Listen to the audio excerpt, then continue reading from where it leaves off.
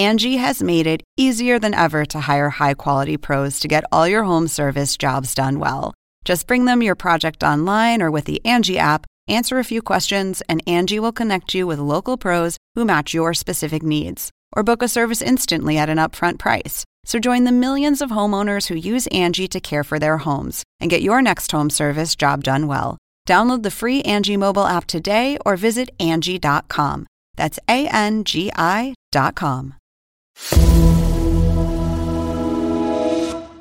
And I look at her, and there's like tears rolling down her eyes. And my first response was, oh no, I just burnt the inside of Julia Child's mouth. That is the renowned chef Nancy Silverton talking about the time she made Julia Child cry on a TV show about baking.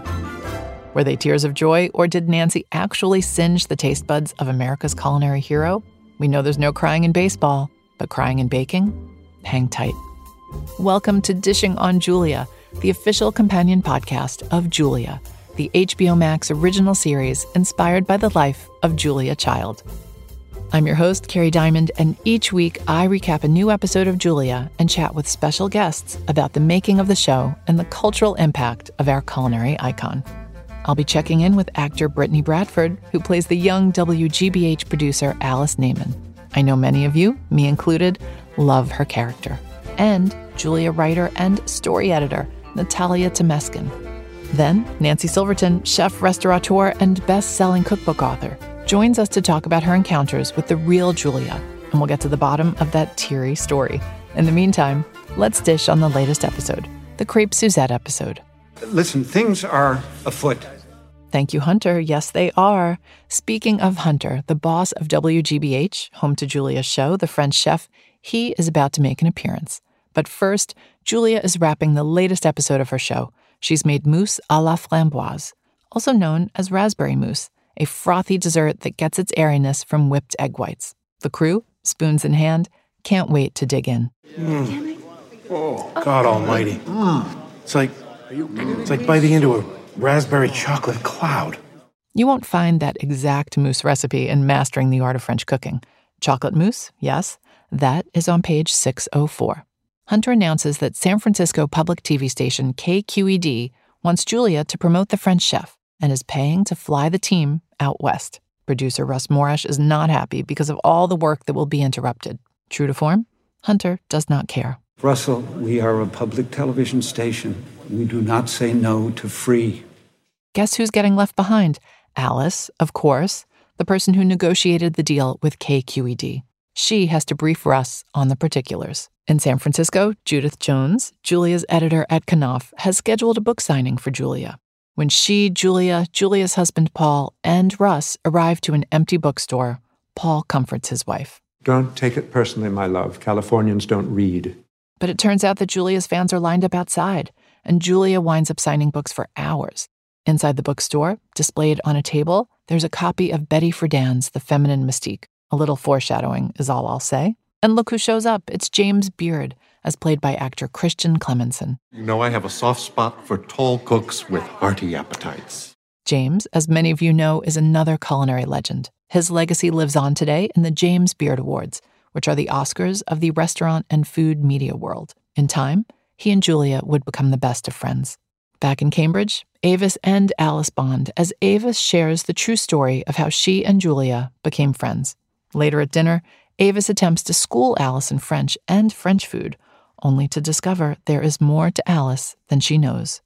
I studied some French at Oberlin. My parents took me to Paris when I graduated. And here am I mispronouncing cheese puffs to you. Back in San Francisco, the fun continues, but without Paul. If music be the food of love, play on. Give me excess of it. Well, these shrimp are the food of love. Play on, play on. 12th Night fans, you'll recognize that. Julia and James peel off from the group and head out for an evening on the town. Isn't this something? I always feel like Dorothy when she lands in Oz. Finally, some color. It's indeed colorful. But you could have given me some kind of warning. James has taken Julia to a gay bar. Julia is clearly uncomfortable, especially when her drag doppelganger, Coco Van, drops by to introduce herself. Coco is played by Samuel Austin Brackley. Sweet Coco is clearly a superfan, and Julia warms to her enough to jump on stage for a duet of It Had to Be You. Or, as Coco puts it, I had to be you. Alice, in her family's backyard, uncharacteristically snaps at her mother and asks for a little support. Instead, she gets a little tough love. Mom, it's hard for me at work. I have to constantly explain myself, who I am, why I'm there. And when I come to you, sometimes I just want you to listen. Oh, Alice, I'm your mother, not your friend. Over at the KQED morning show, Julia tries out what will become her favorite party trick, flambeing food with a blowtorch. It's something she would go on to repeat over the years on TV shows with the likes of David Letterman and Dick Cavett. At the end of the episode, Julia reconnects with the neglected Paul at their hotel. They peruse the room service menu. Suppose I'll have to get used to sharing you. Ooh, split a Caesar? No, I don't want that. I mean, yes to Caesar, no to sharing. No to me being shared, yes to sharing the salad. We'll navigate it together. Here's to love and lettuce. Will Alice finally get the recognition she deserves? Will James get the fame he's hungry for? And will the hotel room service live up to Julia and Paul's expectations? We'll find out more next week. Now, let's chat with our first two guests. Joining me in the studio is Brittany Bradford, who plays Alice Naiman, who we learned a lot about in this episode. And zooming in from Columbus, Georgia, where she is a professor and a playwright, is Julia writer and story editor, Natalia Temeskin. Brittany and Natalia, welcome to Dishing on Julia. Thank you. So excited to be here. Thank you so much. Brittany, let's start with what attracted you to playing the role of Alice? When I got the audition, this is actually the first TV film job, period, that I'd ever booked. So I was coming from theater. I graduated a couple years before that from drama school. So really, I was just getting auditions in general and trying to say yes and go with it. And when I got this, the first thing that really struck me about Alice was she wasn't fully formed. She was somebody who was young, who was trying to find herself. And I think normally when you have a character that's a Black person in a period piece, you don't really get to see their development. You already see them fully formed. So it was really exciting to me that this was someone who was a little insecure, a little unsure of herself, and that there would potentially be a journey to go on through the season. How did you go about preparing for this role? I could sit and do research for like days and weeks and never do the part and be very happy. That's just who I am as a person. I love learning about characters and people historically as well. This was a great opportunity to do that. So one of the first things I did was try to collect any type of books that were written specifically about Black people at that time period. We didn't know exactly who Alice would be at the beginning, so trying to figure out if she came from money or if she didn't come from money. Did she go to college? How would she have found this as a career? And also seeing if I could find more information about Black producers at the time. Because she is an amalgamation of a lot of different characters, it did give me a little bit more freedom in that way. And I found this interview with this woman named Carol Monday Lawrence, who was a producer, and she worked at WGBH. And she was one of the producers on a show called Say Brother, which was an all-Black run-led show in the 70s, early 70s. And she wrote about meeting Julia. And I was like, oh, it was like a great touchstone for me to grab onto. And I was like, maybe that could have been Alice and she would have been in contact with those people. And also going on YouTube and looking at any kind of documentaries I could find with that time period, watching movies of that time like Paris Blues with Diane Carroll and Sidney Poitier. There was one piece that was really fascinating, and it was called New Girl in the Office. And it was a government-sponsored piece to teach people about integration, essentially. And it had actors in it like Ed Asner. And it was about this young Black woman who was entering a white-collar workspace. And it was basically trying to teach the white people there, how do you interact with a Black woman? But there were also some really wonderful scenes with that Black woman at home saying, I'm so nervous and scared about this. What do I do? And I remember showing it to Charles McDougall, who directed the first 2 episodes, and both of us said, that's Alice. At least at the beginning, that's Alice. And we used that as a jumping-off point. So that was really exciting. Natalia, what drew you to the project? Honestly, the amazing writers, first and foremost, is what drew me in. Daniel Goldfarb is an incredible playwright. and a former teacher of mine, actually. And so when I learned that he was creating Julia, of course, I still went through the interview process, but I just knew it was going to be good because of him. And then Chris Kaiser is incredible. And I think really telling the story of a living, breathing, loving marriage really jumped out to me. I'm coming up on 10 years of marriage with my husband. Congratulations. I know, right? Bravo. Oh, thank you. And I love a lot of different kinds of stories. I'm not particularly looking for these stories all the time, but I did kind of realize when I was reading the first couple episodes, there isn't a lot of that on TV, actually. Just how to find that kind of loving but sacrificial, but also still holding on to your passions and the things that you want in a partnership and how that evolves over the years. So that really pulled me in too. So, Natalia, tell us about the writer's room. You were able to stay in Columbus, Georgia, right? And didn't have to move to New York or LA. It was a dream come true. I grew up here in Columbus and moved back with my husband in 2013. And we ended up finding a real wonderful community here. You're right. A writer's room is usually in person in LA in particular, maybe New York now and then. And so for this job to be Zoom based, meant that I was able to still see my kids and my husband every day and log on to work. And I also teach at the university down here, Columbus State, and I could still do that job. It's just been an unprecedented opportunity for writers that live in different cities to be able to engage.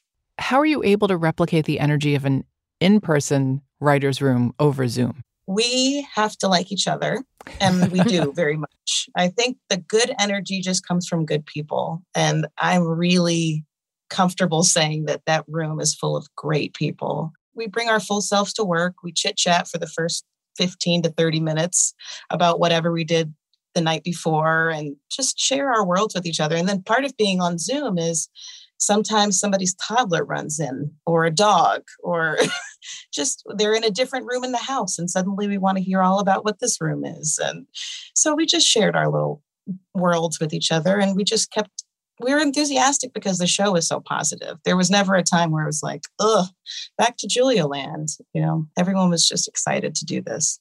Alice is one of the few fictional characters in Julia. Why do you think it's important she was added to the story?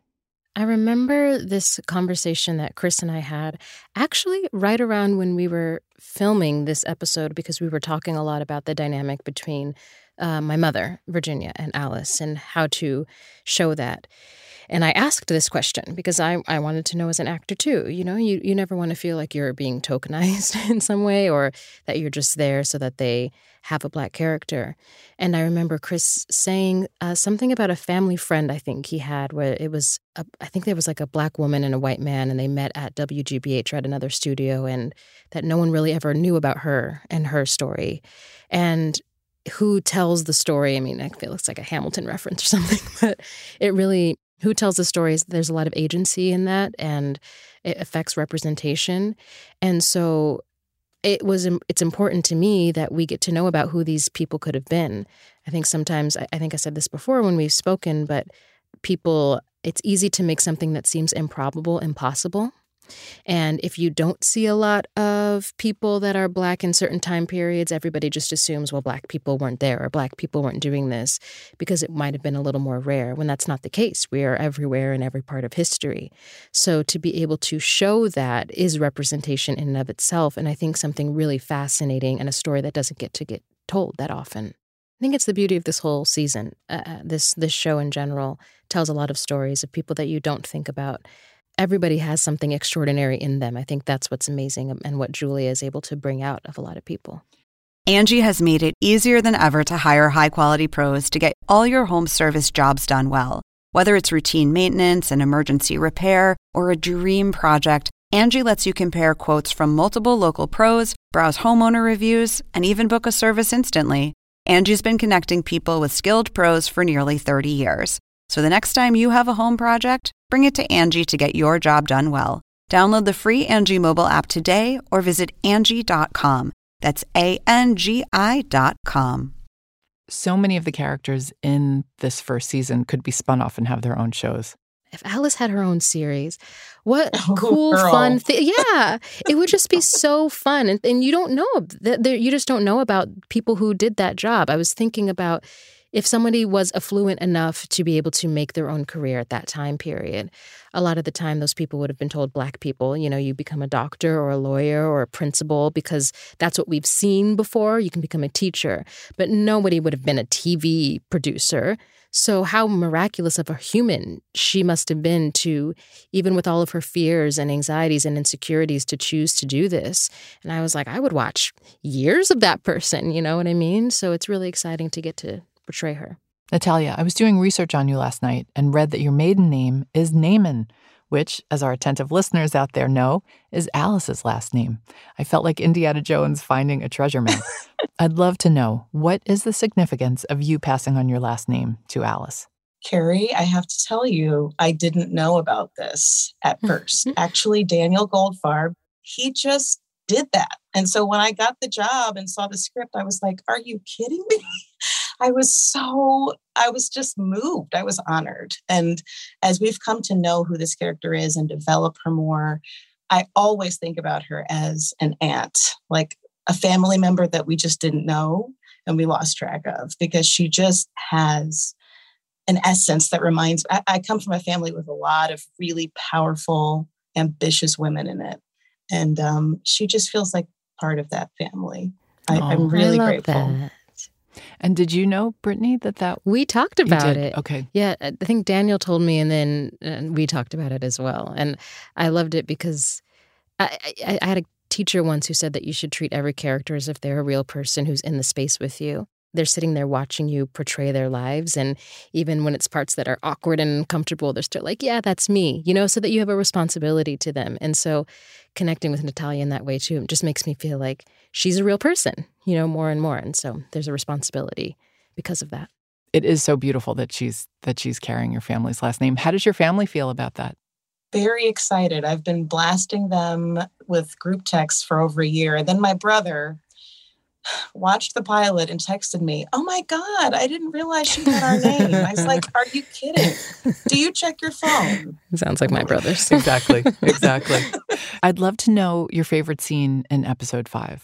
Brittany, let's start with you, because a lot happens to Alice. So the first one, the scenes with Virginia, who plays my mother, I feel a responsibility to her and to, listen, Black people aren't a monolith, but I am Black, I'm a Black woman, and I want to be as specific as possible to this story so that she is as fully fledged a person as anybody else.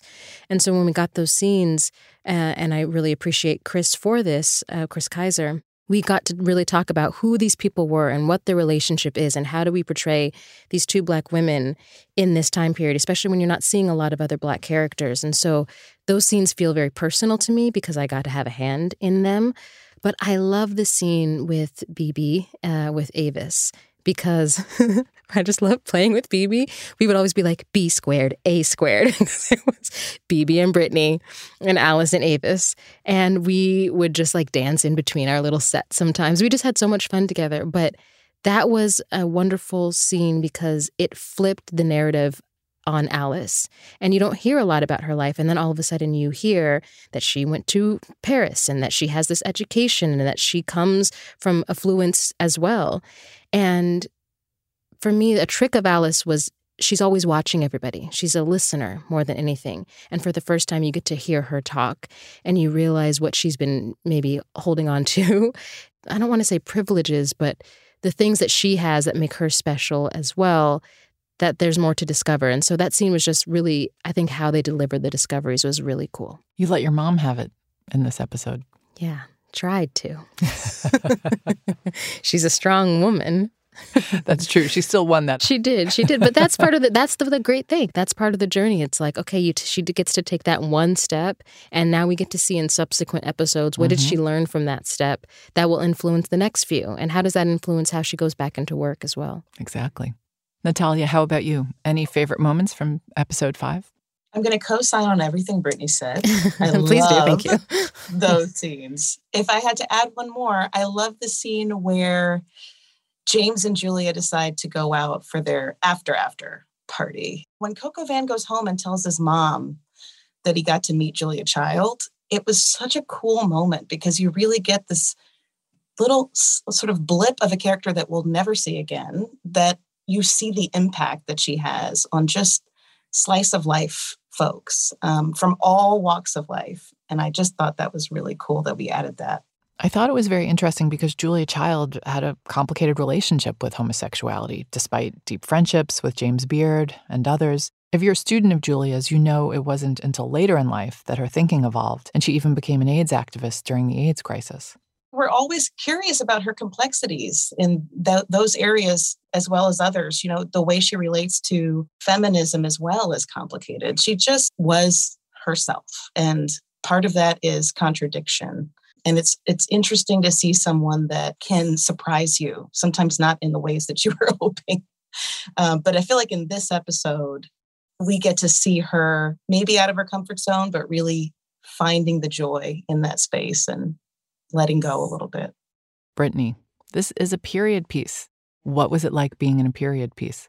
I love doing period shows. It's just so, it helps you immediately. It does all of the hard work for you. You get the costumes, and John Dunn was absolutely amazing with that. And it's like, oh, okay, this is who she is. And then you get the wig. Oh, this is, and then you get to go on set and you see the old cars or the old cameras, and it does all of the ambiance. So my imagination can kind of focus on other things a little bit. Is it true you named your wig? Yeah, we named the wig Grace Carroll in honor of Grace Kelly and Diane Carroll, because it was a little bit of both. And so that was just really cool. She was her own person. And we were like, how is Grace doing today? Is she ready for a long day on set? So yeah, it's great. It's a great gift to be able to do that. What happened to Grace Carroll? She's probably honestly in a box somewhere resting. But hopefully she'll get, dusted out, come back for a season 2, get her all coiffed up again. Tell me what you hope is in Alice's future. Oh, boy. I'm not going to ruin anything, but I will say last night I finally got to watch the rest of the season, and I was just like so elated over everything. And the possibilities are endless. That's what's so exciting about Alice. Like, she can really go in so many different directions. I would love to see even more representation. I'd love to see more Black and brown people. I'd love to see more people in Alice's life. We hear about the father and we hear about her brothers. I would love to meet them. I'm so curious about her relationships in general, and can she have a love life or not? And just all of these different dynamics. It's endless possibilities. And then, Natalia, about your future, I want to ask you a question. I found this beautiful video of you on YouTube. It's an interview that a filmmaker did with you. And you say that your main focus as a writer is telling Black stories, and in particular, the stories of Black women. And I was curious, how does working on a project like Julia fit into that mission? Or is this one stop on a writer's journey that's going to be winding and layered? Well, hopefully it is a stop that will be long and layered and all of those things. But what's really cool is that Alice, as much as I think Brittany mentioned, there's that concern about tokenizing her as this character. She is a super specific and unique individual. And so in that way, we are telling the story of a Black woman, this particular person. And I think some of the pressure as a writer is to feel like you do want to kind of cover as much ground as you can, but then you start to lose track of the fact that we're talking about Alice Neiman, digging into all the different ways that someone can do what she's doing and keep her head up and not have a nervous breakdown every other week. It's a real challenge to unpack what kind of person is that? And how did she get to be confident enough to be that person? And that's where we have so much fun understanding who her family is and where she's come from and how they've raised her and the kind of pride she has and confidence in her abilities that are sort of countercultural to what we might expect at that moment. And I think also, as much as she's an amalgamation, she's, just like Brittany said, she is a representation of real women that we just unfortunately don't have Wikipedia pages for. But they did do this work. And so it's a joy to be able to illuminate that through her. And then we later in the season, we'll get to actually meet Madeline Anderson as well. So that's a Black story that is, we know that story, but maybe not enough. But she was sort of a very early producer of film and TV and did a lot of cinema verite and documentarian type work. And she worked for WNET. I mean, she really was the band leader of being a Black woman in this space. And I'm grateful that we found a way to bring her into this show, even on a sort of tertiary level. So we'll meet her soon. Yeah, I remember having a conversation with Daniel. It was right before the first day, and I was like, I do know who Madeline Anderson is because I've been thinking about her a lot, too, with Alice. And he said she's going to be in it. And that was super exciting. Oh, that's fun. You didn't even know she was going to be in it? I had no idea. That's great. Yes, we do meet her soon, and she's someone who could be a bigger part of... Who knows? Well, we shouldn't say because you don't know what happens to her truly for the rest don't of know. season 1. Yes. One of the things I love is that so much of the Julia dialogue is brainy and witty, and there's lots of literary and theatrical name-dropping. I love that line, "Gâteau isn't exactly Janae." And Russ says that to Judith, and Judith had I think, translated Janae's The Maid's story. Right. I'm trying to remember all these things I learned in French class in high school as that's going on. I got the sense that the writers thought very highly of the audience. And you don't always come away from a TV show thinking that. Was that discussed in the writers' room? Was there any fear of going over people's heads or alienating the audience? Or were you all like, let's go for it? These people are nerds, I will just tell you. It was inevitable because everybody is extremely passionate about musical theater and literature and, drama through the ages. I mean, the references that are made at work that are not even relevant to the show are just very erudite. It's just who we're dealing with here. And I think on some level, it was fun for Chris Kaiser and Daniel Goldfarb to be able to just lean into that, and just because that's the truth of these characters, especially Paul. I mean, Paul Child is almost a snob. I mean, he's just so knowledgeable about so many things, such a Renaissance person. And it was like a field day to be able to drop as many kind of references, especially Albert. I will say that. Albert. I just loved Albert. The Elvis of Eggheads. I mean, there's no bounds to who he might bring up. Natalia, what do you hope viewers of Julia ultimately come away with? I think they're already coming away with what I would have hoped, which is feeling hopeful, which is feeling like a no might just be later and not now. Like we're watching in real time women trying to strive for things, being blocked, and then taking it in stride, taking note, processing, but continuing to step out on faith. And I feel like that's just a really encouraging message. It makes me feel hopeful about the things that I could possibly do, even in my 50s. I think to myself, anybody that's maybe under 40 that's watching this show, maybe if anything, they'll just think, oh, there's a lot of life that could await me, after I'm 40 or 50 years old. Natalia, if Julia were coming over for dinner, what would you make and who would you invite? I would rather her come over for brunch. Oh, yes. Because I love brunch. I think what I would make would be, I found a scone recipe on allrecipes.com of all places that really works for me. So I would do some scones. I would do a cornmeal porridge, like a Jamaican style cornmeal porridge, maybe a pat of butter on there. Definitely we're going to have mimosas or whatever she likes to drink in the morning. And who's there? I don't know. Maybe, my kids and my husband will join and we'll just all have a good time. Brittany and I are going to show up. Oh, yeah. No, I'll be there. Bring a cocktail. Yes. Yeah. Bring some orange juice or something. Right. We'll bring the champagne for the mimosas. How about that? Yes, please. Brittany, how about you? The first thing I thought was my mom's mac and cheese. And therefore, I think I have to give my mom an invitation. I can't just make her mac and cheese and say, you got to stay home. So maybe my mom and I will sit there and chill and gush about Julia to Julia and hope that she likes her mac and cheese, which she will because it's decadent. Give us a little insight as to how your mom makes There's her mac multiple and cheese. cheeses. Can't say which ones. It is baked. That's as far as I'll go. I love mac and cheese. Me too. Might be one of my favorite food groups. Brittany and Natalia, thank you so much for your time and for your beautiful work on Julia. Thank you. Thank you so much. Thanks, Gary. This was awesome.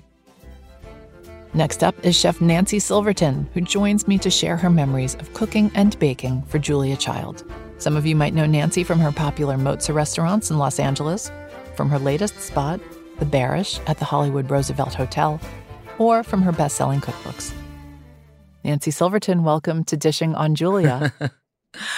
Glad to be here. Tell us how you met Julia Child. In my generation, that was one of the few iconic personalities, food personalities. Besides meeting her from afar at a few events, because when I would do events either that she was an attendee of or a few that were honoring her, she was just always so polite and professional about coming back into the kitchen and complimenting all of us or shaking our hand. So really my first interaction was when she asked me to be a part of that first television show, and it was going to be called Cooking with Master Chefs. She asked me to be sort of the representative of the then recent bread movement in the country. Were you nervous? Well, first of all, not only nervous that I was with her, nervous about what I was doing, and nervous about being on television, because that was probably one of the first introduction into the world of cameras and spotlights and filming and all that. For this bread segment, what did you do with Julia? It was the first episode that they were doing in this format that they had never done before. They had never done that format of Julia standing off to the side and kind of directing. And I think that was a hard one to do because bread is not an easy thing to do. It's one of those things that was so painful. I've blocked out most of it, but I know that I was in a rented home kitchen, so I wasn't in my home kitchen. I know there was a lot of props in the garage, but I also know that because of the nature of bread, there were so many parts of the process that had to be set up so that I could just pull them on camera and say, so after your bread has proved 2 hours, this is what it's going to look like. And I had never done that with bread, to be able to anticipate all of those moves, including taking the bread out of the oven and having to sort of fake how wonderful the aroma was, So I really felt that I was put in the position of being more of an actor than a baker. And they realized that. And I think after my episode, seeing how painful it was for me to get through my episode, that they completely changed how they were going to do. And they were going to do it a lot looser. Julia was probably frustrated because when you watch Julia and all her shows from the beginning to the end, I think besides Julia being a great cook, I think it was so clear that Julia wanted everybody to have fun in the kitchen. She was serious in her technique and serious in her recipes, but when it came right down to it, it was supposed to be a time that you enjoyed and you had fun and you lived with the mistakes. And that was something that I couldn't do. And so it wasn't fun. And I'm sure I never watched it, but I'm sure it was very clear on my face that I was not having fun. You never watched it. Oh, gosh. So this experience might have scarred you, but it did not deter Julia from wanting you back. No, I was shocked. But it was a couple years later, they came back to me and they said, the bread episode that you did was the most popular of all the episodes. I was shocked because really, I was just, my tail was between my legs on that. So I was shocked. And they said that it inspired them to do just a baking series. So they wanted to do a baking series with Julia, but they were going to change the format. And one of the things that they were going to change is they were going to bring the bakers into her kitchen and she was going to be on set.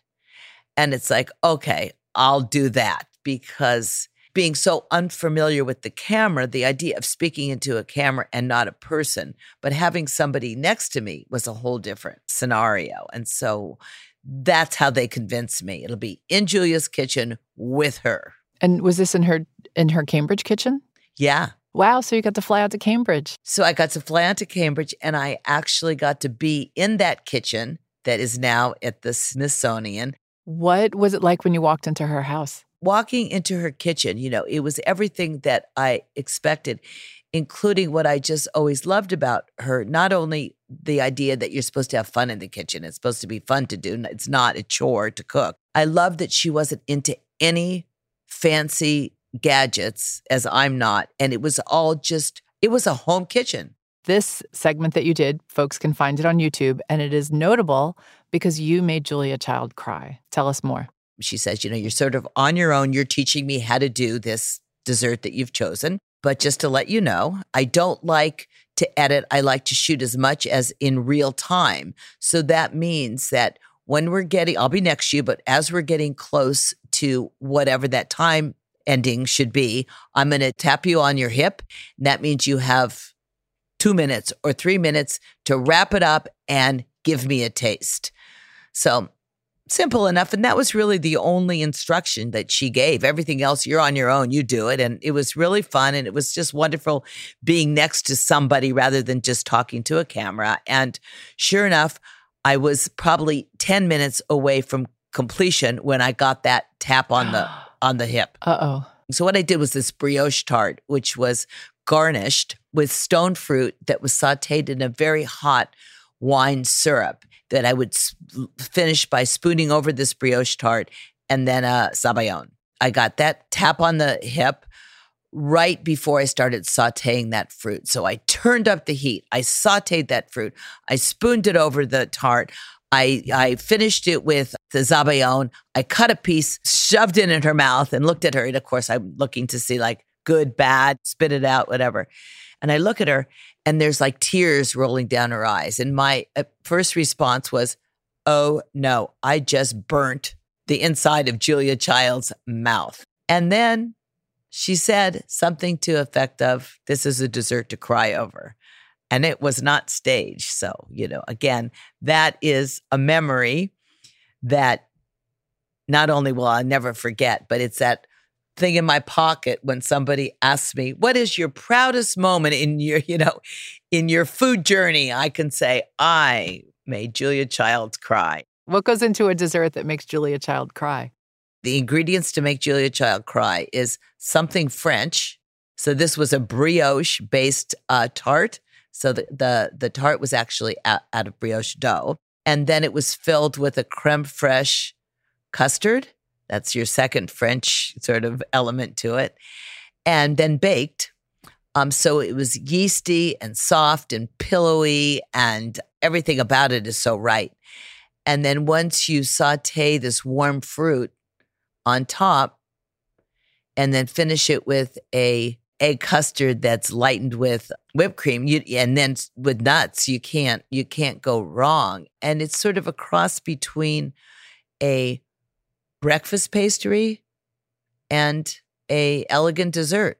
Did you watch Julia Child when you were younger? I didn't, because I didn't watch television. I certainly have seen so many of the recaps, but my mother loved Julia Child. My mother bought Mastering the Art of French Cooking, and she was obsessed with making Julia Child's roast chicken. And she used to talk about how much you needed to babysit that chicken because you needed to turn it a few times, but how satisfying it was in the end. And so I certainly grew up knowing who Julia was, but I didn't watch her shows. Why weren't you watching television? Were you not allowed? I was definitely restricted growing up. We had one small black and white TV. I think it was I don't even know where, in my parents' room, and I grew up in an era where people watched TV while they ate. That was a big thing. And TV dinners was a big thing. That was not mine. TV dinners. I ate TV dinners at the dinner table. We never ate TV dinners in front of television. The only time I ever had them was at my grandma's house, my mom's mom. And I just thought they were the best thing in the world. And I couldn't understand why my mother would never buy something like that. I remember them well. Do you remember the Salisbury? Is that even how you say it? Salisbury steak? I remember the peas. I remembered that the food didn't touch. I mean, I loved all of it. I love the idea of a TV dinner. That is just, and of course I remember the Salisbury steak. What would be in a Nancy Silverton TV dinner? Now? You're like nothing. Nothing.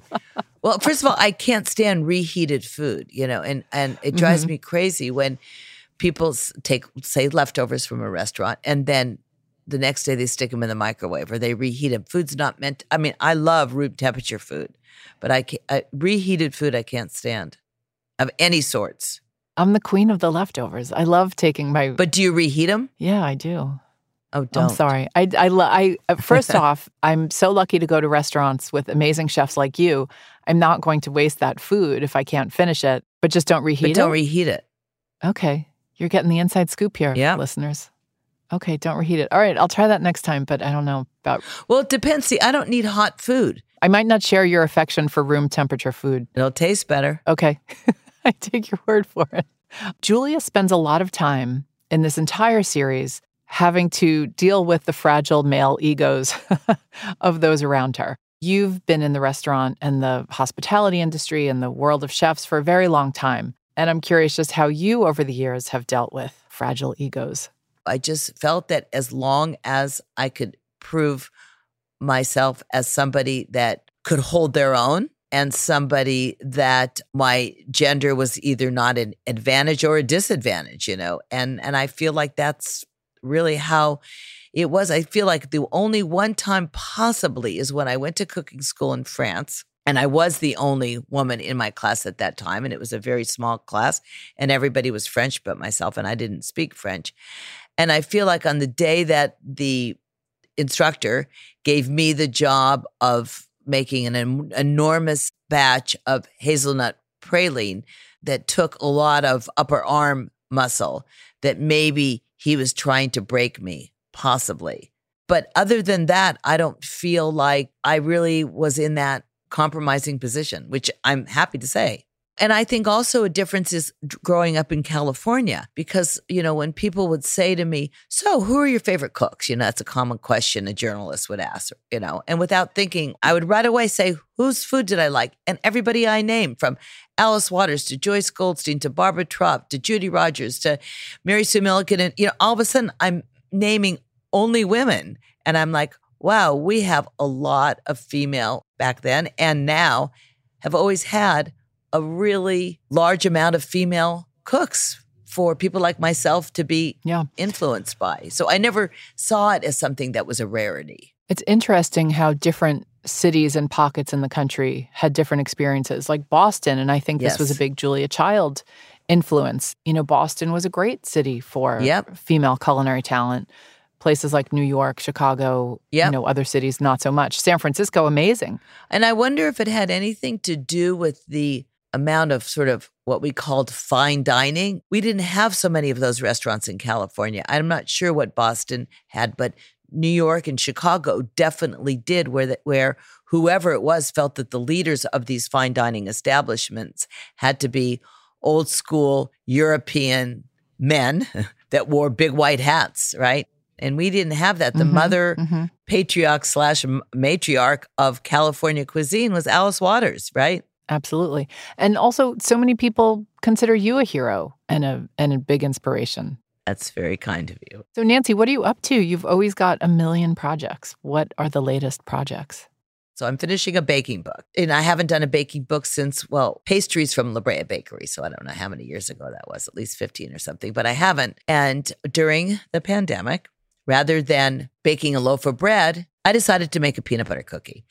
So I made a peanut butter cookie. And after I made it, I sort of patted myself on the back and said, wow, this is the best peanut butter cookie I have ever had. And it got me to think that what I would love to have, because, you know, now it's so different than it was, I always like to say back when I started cooking, where not only are there a gazillion cookbooks available, but anything you want to know is online. So the good of it is you have a question like, how much baking soda should I put per pound of flour or something? You know, you can look it up. You don't have to go buy a book or, But the downside is then you're inundated. Like if you're looking up a recipe, best peanut butter cookie, you're inundated with 5,000, right? So which one do you make? So I was thinking, boy, the kind of book that I would want would be a book where if I trusted the author, I didn't go any further. There would only be the best. I'm reluctant to say the classics, but kind of the classics. So nothing is innovative in that book at all. Nothing is plated. It's just, I want to make the best angel food cake. And this is what I think it should be. So I thought it would be an easy book, but it's been incredibly hard. The classics aren't easy. Nope. So I'm doing that, and then I'm opening a bunch of new restaurants, which is kind of crazy. During, again, the pandemic, I had no idea would my restaurants ever come back. And so I started getting calls about restaurant opportunities like around the world, and I'm like, sure, I'll do it, sure, I'll do it, sure, I'll do it, because I didn't know it was going to happen. And all of a sudden, they're all happening, which is like exciting. And I'm sort of at the age of retirement, but who needs to retire, right? Did you ever cook for Julia Child? I did several dinners where I did a course, and she did eat at my restaurant, Campanile. So if that's considered cooked for, then yes, I did. She never came to my house for dinner. What do you think were some of the seeds she sowed that we are benefiting from now? Look at what she did for television, and I'm wondering what she would feel today when television has become such a competition, right, based industry rather than a teaching-based industry, because I think she really thrived on spreading her knowledge. I'm so amazed that Julia endures to the extent that she does, and that even a younger generation is now discovering and embracing Julia Child. Why do you think that is, Nancy? She was genuine, and I think that that's what, even like you said, younger generation, they know who Julia Child is. Each generation has had a new introduction to Julia, you know, whether it's the book, the TV show, Dan Aykroyd, the movie, and now this show. And at the Smithsonian, here's this kitchen of this icon that all the people that go through that museum, if they didn't know who she was, they do now. Nancy, thank you. It's always great talking to you, and thank you for sharing your stories. If you'd like to watch the video of Nancy and Julia, just search on YouTube for the dessert that made Julia Child cry. And if you're crying because this episode is over, well, dry your tears. We'll be back next week. That's it for this episode of Dishing on Julia, the official companion podcast of Julia, now streaming on HBO Max. Dishing on Julia is produced by Cherry Bomb Media. Thank you to the Cherry Bomb team, including executive producers Catherine Baker and Audrey Payne, special projects editor Donna Yen, associate producer Jenna Sadu, and editorial assistant Krista White. I'm your host, Carrie Diamond. Special thanks to Stephen Toll and the team at CityVox for the audio production. Check back as we dish on the latest episode of Julia and chat with our cast and crew and special industry guests. To Julia. To us. Hacks is coming back, and so is the official Hacks podcast. With us, your hosts. I'm Paul W. Downs. I'm Jen Statsky. And I'm Lucia Agnello. We're the creators and showrunners. Each week on the podcast, we'll break down the new episodes. We'll also have special guests, cast and crew from the show like Hannah Einbinder and Jean Smart. Hacks Season 3 is available to stream now on Max. Be sure to listen wherever you get your podcasts or listen directly on Max.